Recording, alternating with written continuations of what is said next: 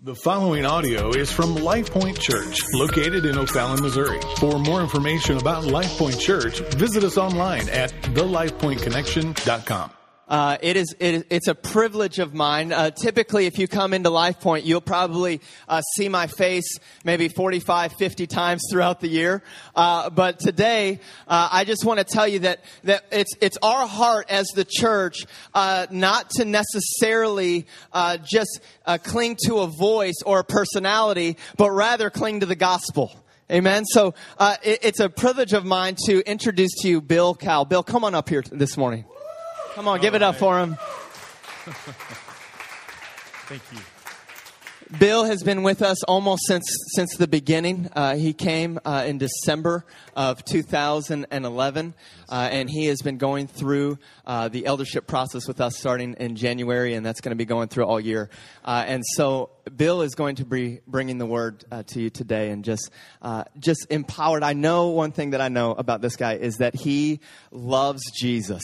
Amen. I mean, if you know him, like, he loves Jesus, and he loves this church, and he loves you, and I am in full confidence that he is going to challenge our hearts today. So before you get started, let me pray for you, and we'll do that. Jesus, I thank you for my brother Bill. I thank you that your word permeates all of our hearts, and Lord, today I pray for your Holy Spirit empowerment upon him. I pray that you will continue to speak through him, and that you'll speak to our hearts, and Lord, that it will not be his words that we hear, but your words today, Jesus. Lord, penetrate our hearts, be filled in this room, in our presence today, and use Bill mightily in Jesus' name. Amen. Amen. If you've got your Bibles, go ahead and grab them. If you need one, raise your hand on up. We've got some coming around, and Bill's going to lead us. Thanks, Bill. Now I want you to grab your Bible and turn with me to John chapter 10. You know, Eric's been doing this Matter of the Heart series, and I think it's been an excellent series. Wouldn't you agree? I think this has been really good. And a lot of things that come up out of this series, things that have challenged my heart and our hearts, things that keep us from connecting with the heart of God. I think of the whole concept of pride, thinking we're something that we're really not. I remember him talking about idols in our life, things that prevent us from connecting once again with the heart of God. But what I want to do is to have us step back for just a few minutes here, and I want us to see the big picture. The big picture is this, is that God wants us not just to connect with Him with our hearts on a Sunday morning, but God wants us to live the entirety of our lives from our heart and not just our head.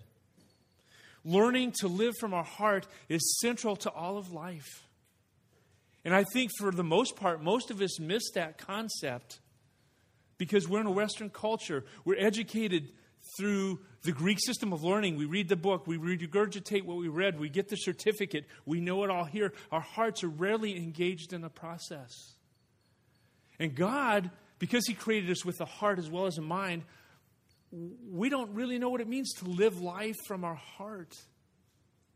St. Irenaeus, who lived 200 years after Jesus Christ came and went, he said this. He said, "The glory of God is man fully alive." The glory of God is man fully alive. Now, when was the last time you felt fully alive? Yesterday? Last week? Last year? Maybe you never have felt fully alive. And maybe part of it is because we haven't really engaged our heart in the whole of life. Turn to John chapter 10, verse 10. Jesus Himself said this. He said, the thief comes only to steal and kill and destroy. I came that they might have life and they might have it abundantly, overflowingly, more than enough. You see, the devil has done a good job from his perspective on my heart. Part of my heart has been stolen. Part of my heart has been killed off. Part of my heart has been damaged and destroyed. I'm a broken person on the inside.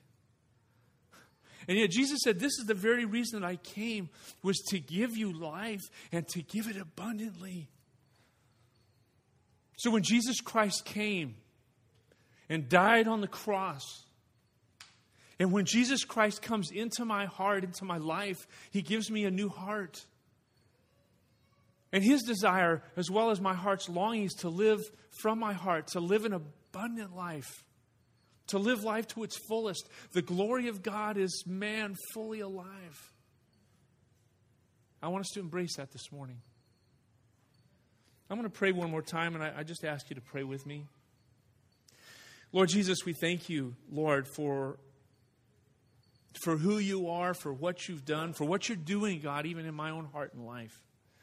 Lord, I thank you for that. Lord, I just ask, God, even this morning, Lord, as I speak, would your Holy Spirit connect with the words that I have to share, and as it lands on the ears of those listening, God, I pray that you, Lord Jesus, would speak. 100 different people, 100 different hearts, 100 different places in life. But Lord, you know what each of us really needs to hear. And Lord, I just want to open up my own heart and say, God, speak to me this morning. Help me to know more of what it means to live from my heart. And I thank you, Lord, that you're willing, as God Himself, you're willing to engage your heart with mine. Give me the courage, Lord, to engage my heart with yours. In Jesus' name, amen. Amen. Well, I grew up in church. I think Eric used the phrase at one point, I was born in a pew. Literally not born in a pew. I've known people who were born on the highway. My wife was, by the way. I was not born in a pew, but I feel like I was.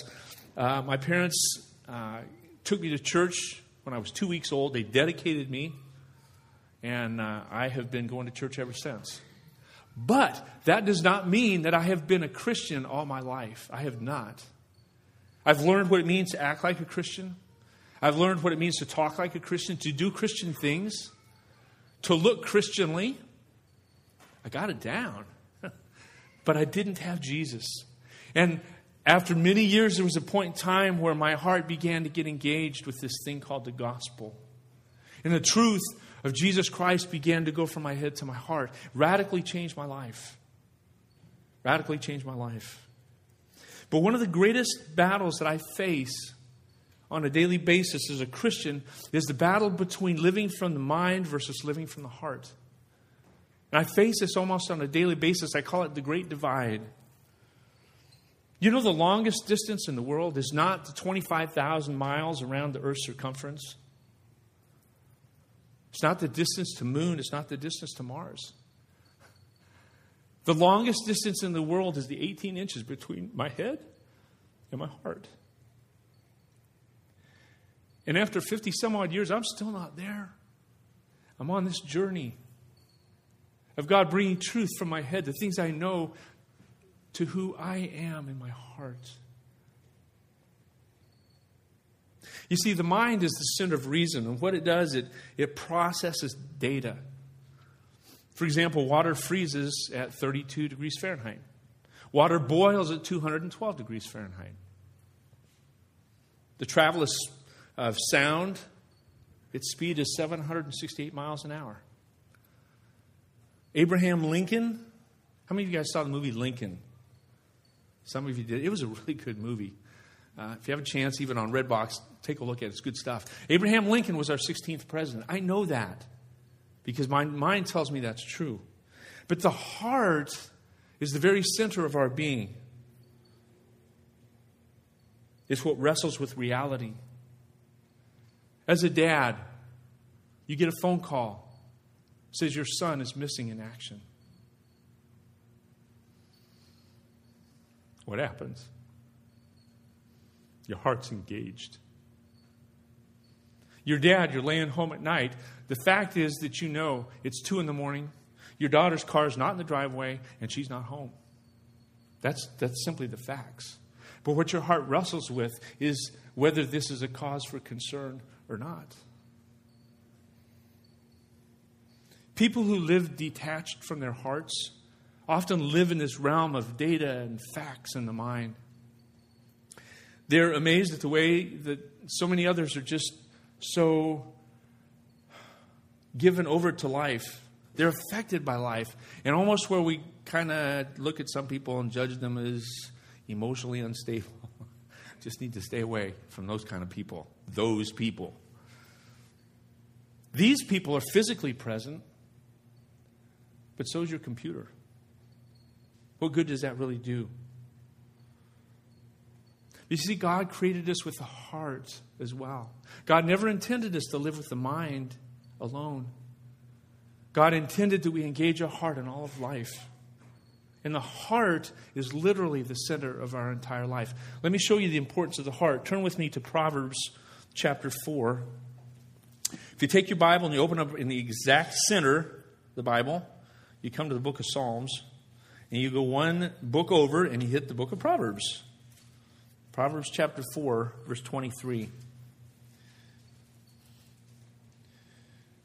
Now, the guy who's writing this was a guy by the name of King Solomon. And King Solomon, according to the Bible, was the wisest man that ever lived. The Bible tells us that's true. God gave him an extra measure of wisdom so that he could lead God's people. There's never been a wiser man than King Solomon. So, when King Solomon speaks, we need to listen up. We need to pay attention to what he says, because there's a lot of truth in King Solomon's words. And what he says is this. He says, keep your heart with all vigilance, for from it flow the springs of life. For from it flow the springs of life. The New American Standard says, watch over your heart with all diligence. It's the same concept. The Hebrew word for vigilance is that of a guard keeping a prisoner locked in a cell. Now, you got to understand, it was a lot different back then, because if you were guarding someone in a jail cell, and for some reason, hook or crook, he were to escape, your head would be cut off. You'd die. It's just as simple as that. Now, that's pretty serious stuff. I don't know a job today where you actually lose your head if you screw up on your job. They did here. But it was that serious. And what Solomon is saying is, guys, it's this serious. You need to watch over, guard your heart with all vigilance. Why? Because it's the very springs of our life. They're at stake. The heart is important because it determines every aspect of our life. What job we do, what people we love, our attitudes, and even our joy, or the lack of it in our life. So we need to ask ourselves a question this morning. How well am I guarding my heart? Is keeping your heart one of your primary concerns? The Bible tells us it should be. You see, the real issues in life are really matters of the heart. The rest of it is just stuff. The real issues of life are all matters of the heart. You see, the heart is addressed more than any other topic in the whole Bible. You look at worship, you look at giving, you look at service. I don't care what word you pick, the concept of the heart is mentioned over 750 times from Genesis to Revelation. The heart is central to this book we call the Bible. So maybe God knows something that we've forgotten. Let's take a look at a few verses that I've kind of gleaned from the Old Testament, New Testament, both. As a matter of fact, not too long ago, I printed out every verse in the entire New Testament that had the word heart in it. And you would be surprised what we can learn as we put those verses together. What God has to say about the human heart is huge. And I've been a Christian for a long, long time. And I was amazed at what God tells us about the heart. Let's take a look at the first verse here. Deuteronomy chapter 6, verse 5. God himself said this. He said, you shall love the Lord your God with all your heart, with all your soul, and with all your might. Now notice which word comes first. What is it? Heart. God himself is saying you need to love the Lord your God with all your heart first. And then your soul. And then your might. What is our might? The might is the things that we humanly put into this thing we try to call love. It's my service to God. It's doing the right thing, saying the right thing, being at the right place, giving the right amount of money. Whatever it is, that's my effort I expend. And God doesn't look down on that, but what He says first and foremost, guys, with your heart. Love the Lord your God with all your heart first. First. You see, for too long, far too long, the church has made behavior the point of Christianity. We try to manage people's actions to have them act like Christians. How dumb is that? I mean, really, American churchianity has characteristically been more about reproving and correcting and modeling right behavior than about caring to or tending to the needs of the heart. Here's a novel thought. What if Jesus came into my heart? What if Jesus breathed new life here? Gosh, maybe my arms and my legs and my tongue would follow. Maybe my life would change. Maybe I would do differently. As a fruit, a result of Christ in me. And not because I'm having to try to live to some standard. You see, we've made it about appearance and performance. And Jesus tells us it's always been about the heart. It's always been about the heart. Let's look at the next verse. The prophet Samuel, at this point, was looking for the new king of Israel. Saul was a very tall, very hunky, good-looking guy, but he really screwed up in leading Israel. And so God was going to bring someone of his choosing to lead Israel. And so Samuel was sent to the house of Jesse. Jesse brought all his sons there, and he's looking through and didn't see anybody, didn't have any feelings. God wasn't speaking to him. He says, do you have any other sons? Well, we got this one little kid. He's out tending the sheep. He says, bring him in. And so David comes in. And God whispers in Samuel's ear. You see, David wasn't like Saul. David was short. He was stocky. The Bible calls him ruddy in complexion. Not what you'd imagine a king to be. But this is what God whispered in Samuel's ear. He says, Samuel, do not look at his appearance or on the height of his stature, because I've rejected him. For the Lord sees not as man sees. Man looks at the outward appearance, but God looks at the heart. God looks at the heart. You see, God knew what was in David's heart. David was to be the next king of Israel. Good. So when we come to church on a Sunday morning, we look at each other. We say, hey, how you doing? Hey, nice outfit you got there. Your shirt and your pants fit and your socks match most of the time. Your hair's done really well. That's why I got mine cut short. I don't have to worry about doing my hair. I just kind of wake up and go. But how many of us spend so many hours of our week going to the gym, buying clothes to look good, taking care of our nails, doing our hair, putting on our makeup, smelling good, getting the stuff washed off and putting on smelly. You know, and we come on Sunday morning, hey, how are you? Great, how are you? The question is this: how much time did you spend preparing your heart this morning before you came? Just a question. Let's look at the next verse. King Solomon, once again, pay attention. King Solomon speaking here. He says, trust in the Lord with all your heart and do not lean on your own understanding. See, this is one of the very first verses my dad had me memorize. And you know why? Because this was my internal struggle. I'm a type A person, at least I have been most of my life. God's kind of been in the paperback for me. But I've been a type A person. I will get it done. And if I have to work all night, I will work all night. And I have worked all night before. If that didn't work, I'd have plan B and a plan C. I can do this. But what this verse tells us is this. He says, don't lean on your own understanding, Bill. Trust the Lord with all your heart. Can I believe that God is really good and that God is for me and that God will work things out in the end? No, my tendency as a type A human being is to figure out if I can't do it, I'm going to do it. I'm going to get it done. This goes against the very grain of my being, is to trust God. And you know what? I don't think I'm alone. I think a lot of us have a hard time trying to trust God in these serious areas of life. And we lean on our own understanding. If it doesn't make sense to me, I can't do it. But how much of the Bible was written and God asked people to do things that didn't make sense? And God just shows up. So look at the next verse here. Jesus said this in Matthew 15, verse 8. And he was actually talking to some Pharisees and Sadducees and scribes at this point.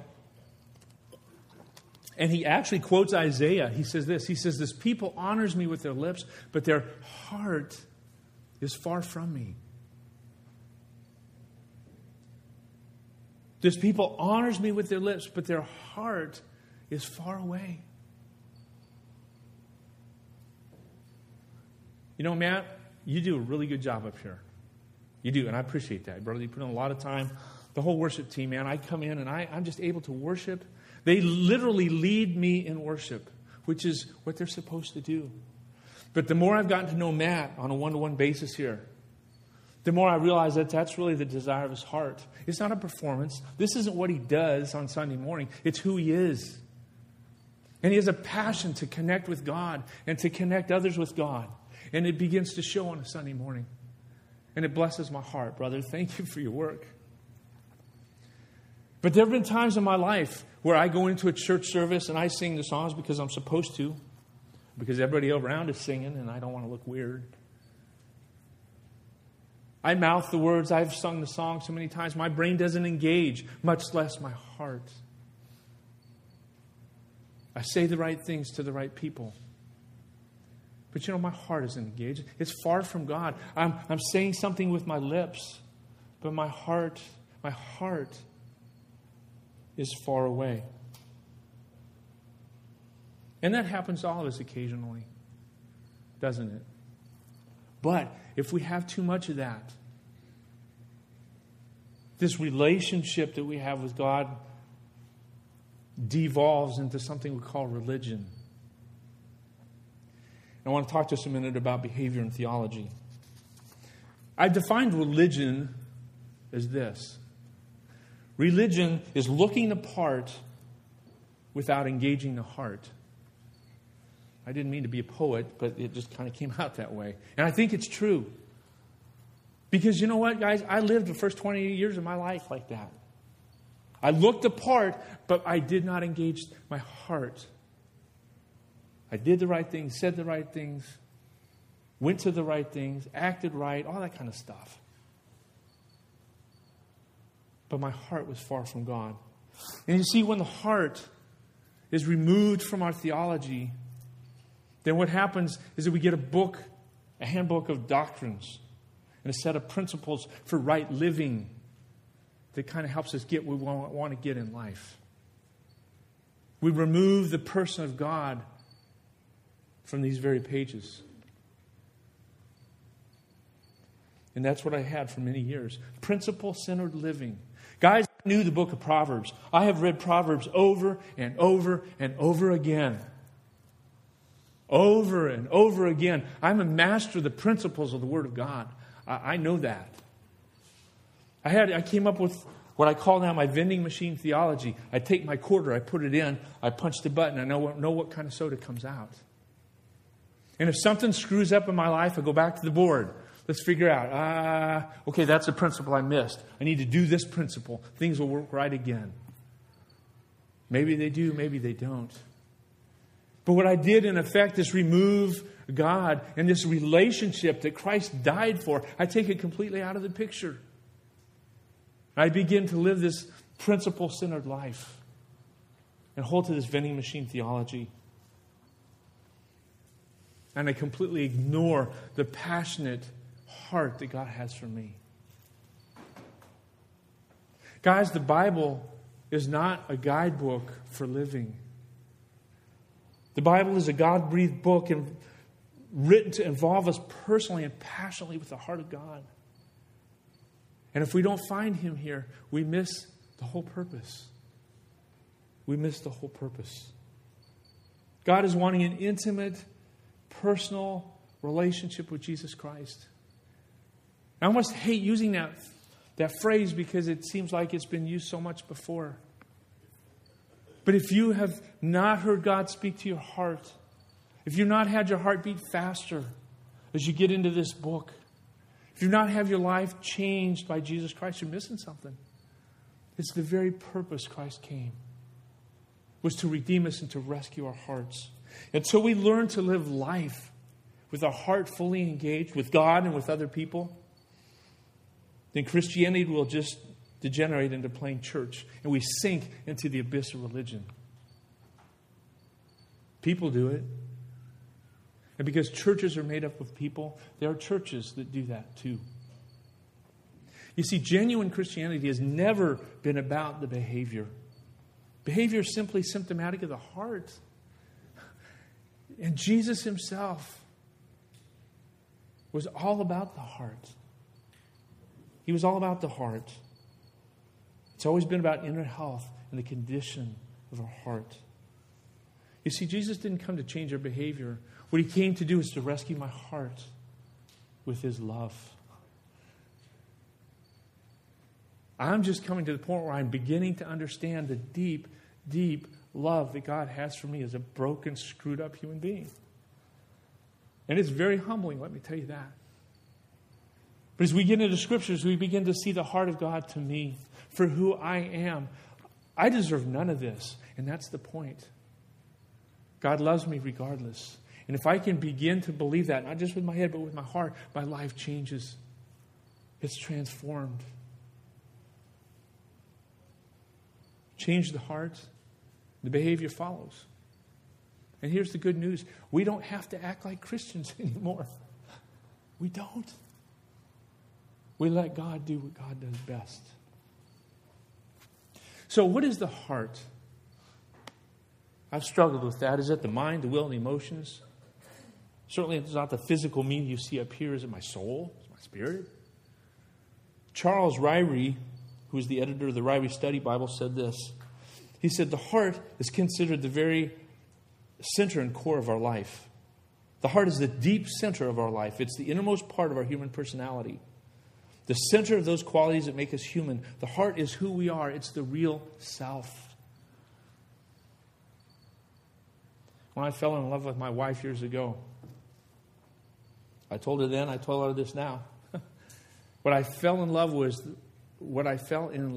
with was the mouse that turns her wheel.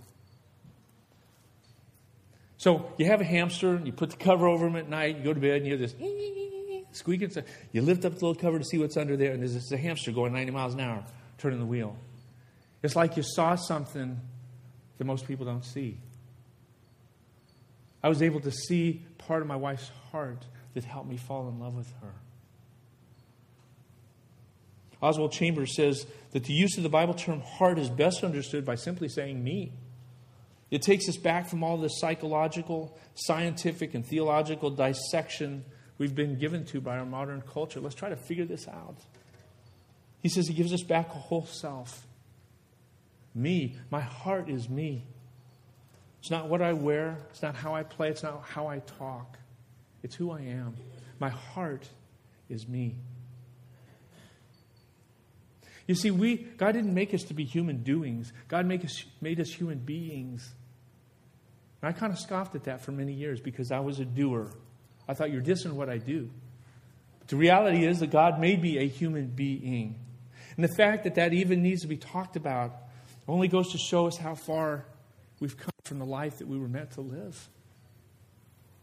You see, from God's perspective, it's all about engaging the heart.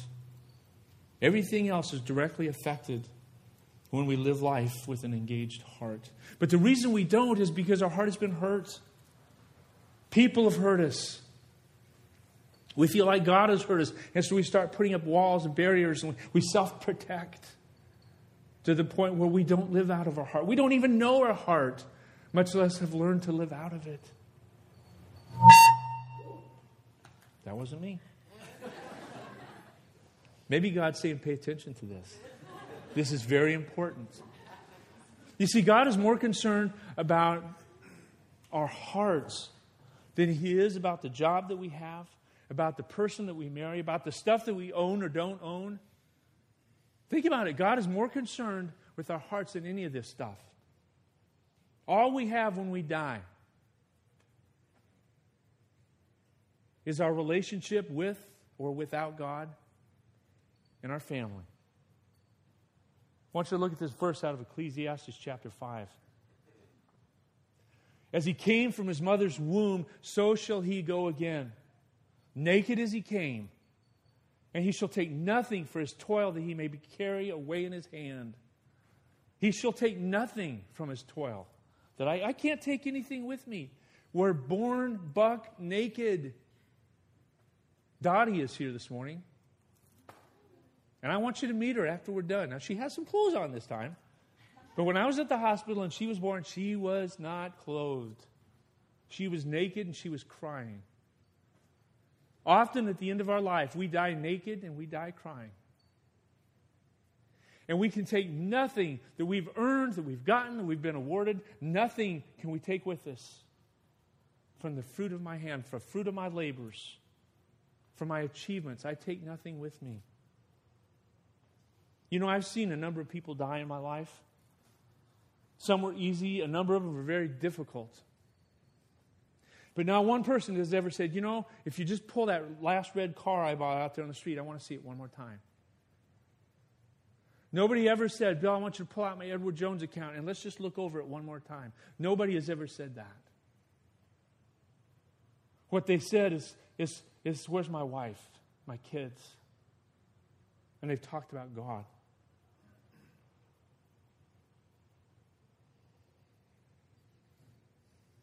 Let's get a hold of this early. Let's not wait till we die to begin dealing with what we missed. God wants us to learn to fully engage here and now. The Bible sees our heart as the source of all creativity and courage. It's the source of our faith, of our convictions, and our hope. It is the very source of our life within us. Look back here at Proverbs chapter 4.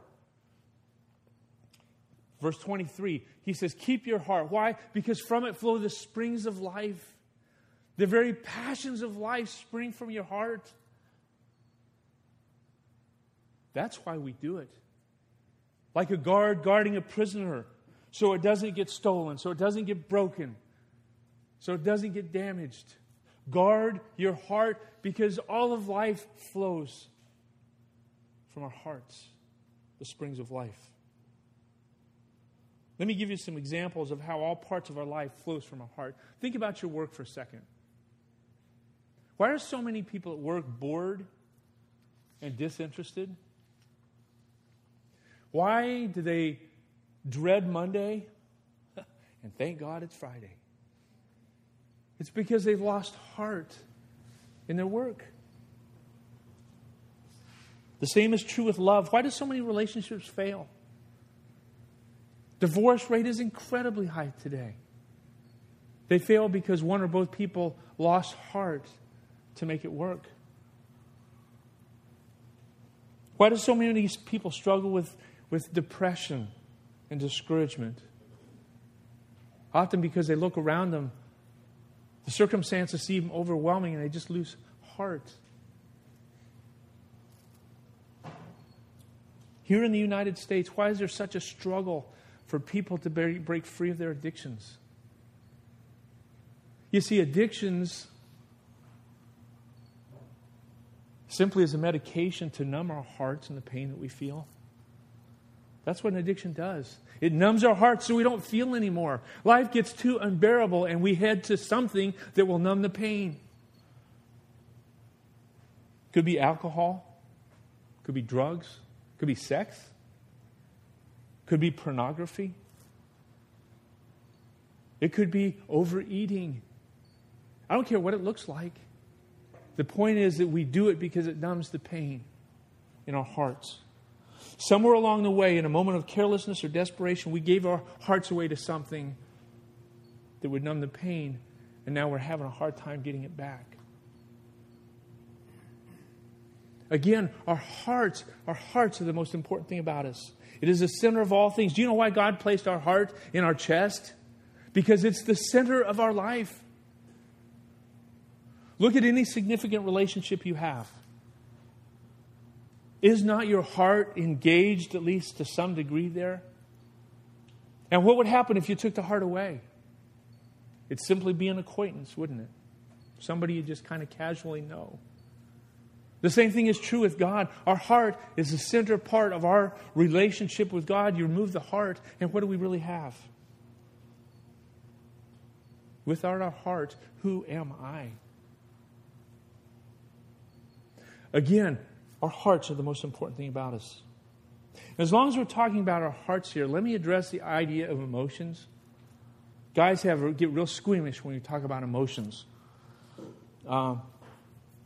Emotions are the voice of the heart. Emotions are not the heart, but they're the voice of it. Emotions express the deeper movements of the heart. It's taken me a long time to figure this out. If you know my wife, she's very emotional. And not in a bad way, in a good way. She's very in touch with her emotions.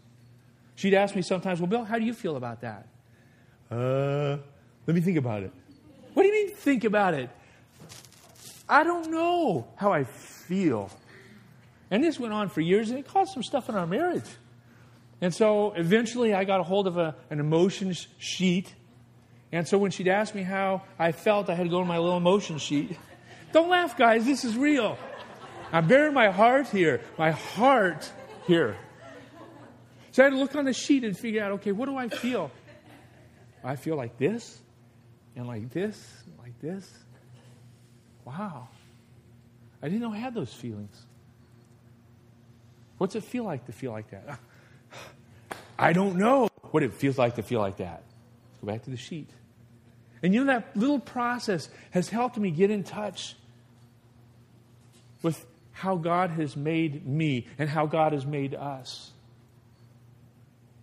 It has. It's helped a ton. It's helped our relationship. It's helped me get in touch with God Himself in a far deeper way.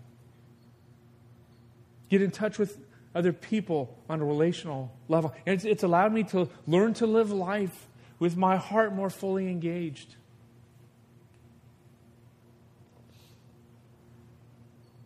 When you cry over the loss of someone you love, or you cheer for your son at the state championships, the mind stands detached. We know what's happening around us. But it's with the heart that we experience and respond to life in all of its fullness. Can you imagine the joy of having a newborn child? Or seeing your kid win the running touchdown at the state championships? Seeing the Cardinals get to the World Series and actually win by one. Man, your heart, ah! You're just this ball of emotion. That's what we see at Busch Stadium. Just this ball of emotion.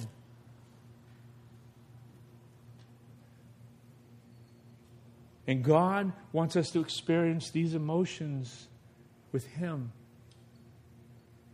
Now, some of you, that just went right over your head. And that's okay. It's gone over my head for many years. And I'm just now starting to understand that as I live life the way God designed me, I'm able to live life more fully alive. You see, in the very beginning, in the Garden of Eden, God created man in His image. And part of His image was that God is an emotional God, and God created us, guys, with emotion as well. One of the lies that we've believed, the church has taught this, the world has taught this, that we have to man up. We have to do the right thing. We have to be a man, which means push it down and be a rock. And when we do that, we begin to lose touch with so much of what God wants to do with us in our hearts and in our lives. We lose that. King David himself was able to fully experience his emotions. Open your Bible up to the very middle here. It's called the Book of Psalms. Start reading some of those. You'll see David is a very emotional guy. He was happy. He was sad. He was angry. He was able to express his emotions. He was able to experience his emotions. And God called him a man after what? God's own heart. We've come a long way from learning to live from our hearts. The heart is also the true dwelling place of our true beliefs. The heart is the dwelling place of what we really truly believe. It's not what we know. It's not what a man says that determines what he believes. It's how he lives his life. Philippians chapter 4, verse 19, I believe says, I wrote it down here so I know it says this. And my God shall supply all your needs according to His riches and glory in Christ Jesus. Now, how many of you believe that verse? How many of you think I'm setting you up? Okay. I believe the verse. So it's Sunday morning. Let's say Monday morning, tomorrow. You walk in, your boss says, we've had to make some cutbacks. Basically, we're letting you go. Don't have a job here anymore. Got 30 minutes to put the stuff from your desk into this box, and you have to leave the building. It's happened to many people all over this country. So when you hear that, what starts to happen? Your forehead breaks out in little beads of sweat. Your heart starts beating a little bit faster. Your breathing is more labored. Do you know why that happens? I'll tell you why that happens. Because your heart doesn't really believe what your head thought you did. There's a disconnect between what we think we know is true and what we truly believe is true. And so many of the ups and downs of life, the seeming catastrophes, what if we were here by God's design? What if God is allowing this to bring our hearts and our heads into equilibrium so that we knew what we truly believed? It's not all just head knowledge. We're choosing to trust God with all of our heart, not leaning on my own understanding. I want us to turn last verse here to Romans chapter 10. Verse 9.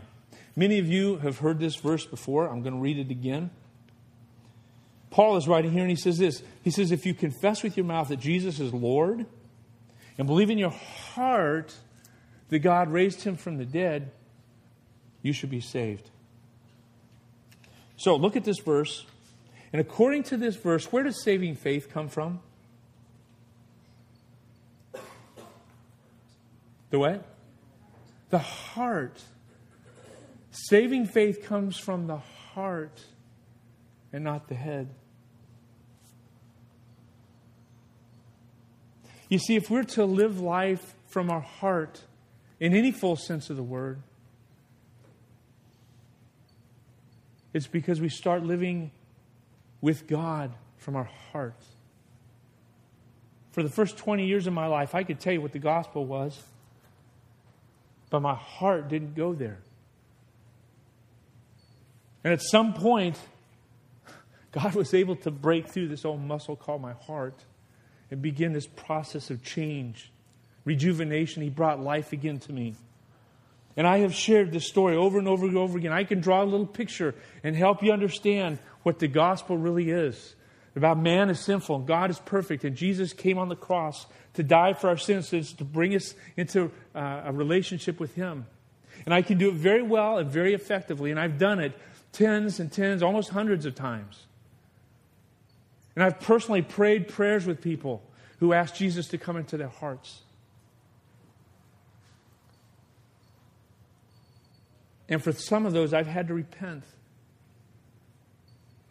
Because what I did was convince your head of what the Bible said is true.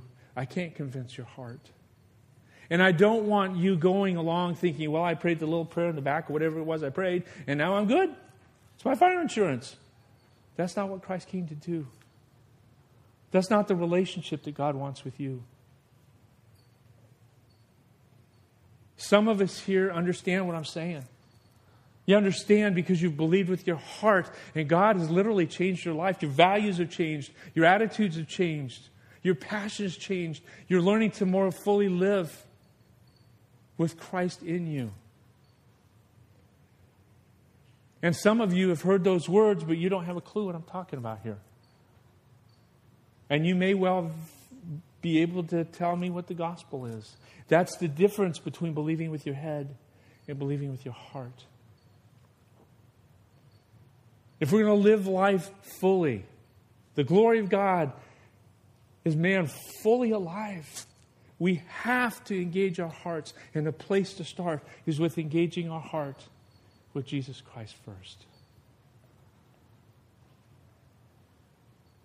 I want you to pray with me this morning. I want you to bow your heads and I want you to close your eyes. I don't want you looking around because I want you to take a good look at your own heart this morning.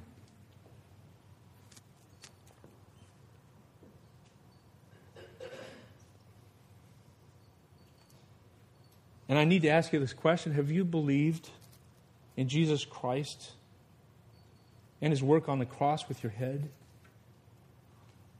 or with your heart? For many years it was my head. I knew the gospel. My heart wasn't engaged.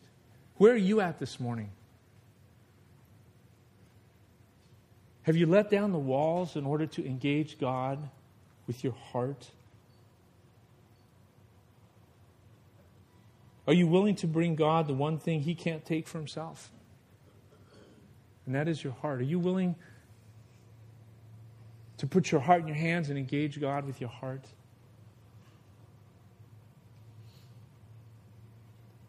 I'm going to give you a minute or two this morning. I want you to do some business with the Lord here.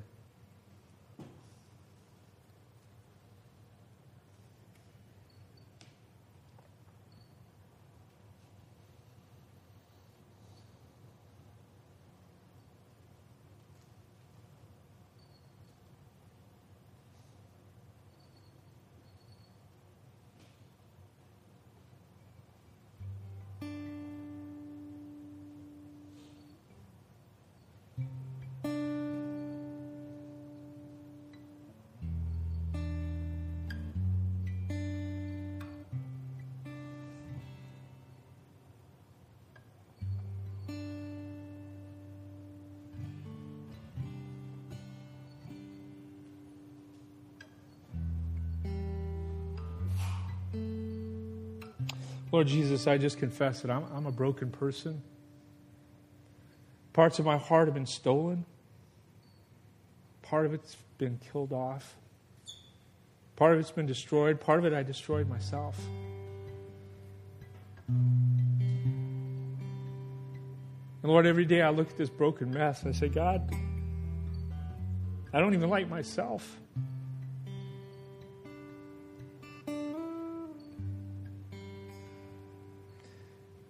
And then, Lord Jesus, you remind me that that's why you came. Because you saw through all the ugliness, all the junk, all the sin. And you love me anyway. It's almost too good to believe. And I thank you, Lord Jesus, as I began to engage my heart, Lord, you became real to me for the first time in my life. You became real.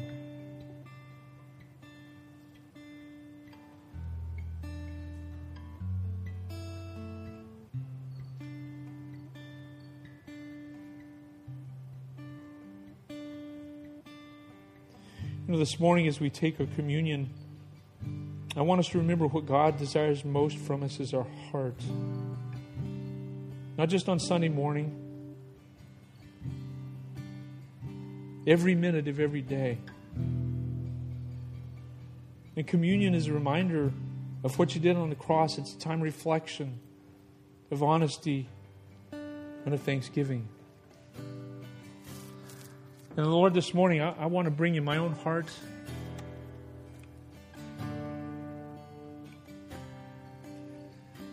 I thank you for who you are and what you've done. And Lord, communion was your idea, it wasn't mine.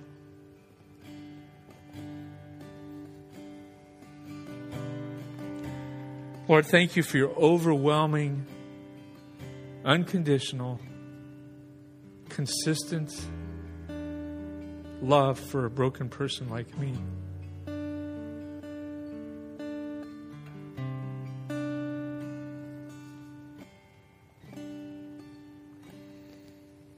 Jesus asked us to do one thing after he left. We call it the Lord's Supper. We call it communion. It's a reminder that His body was broken to redeem my brokenness.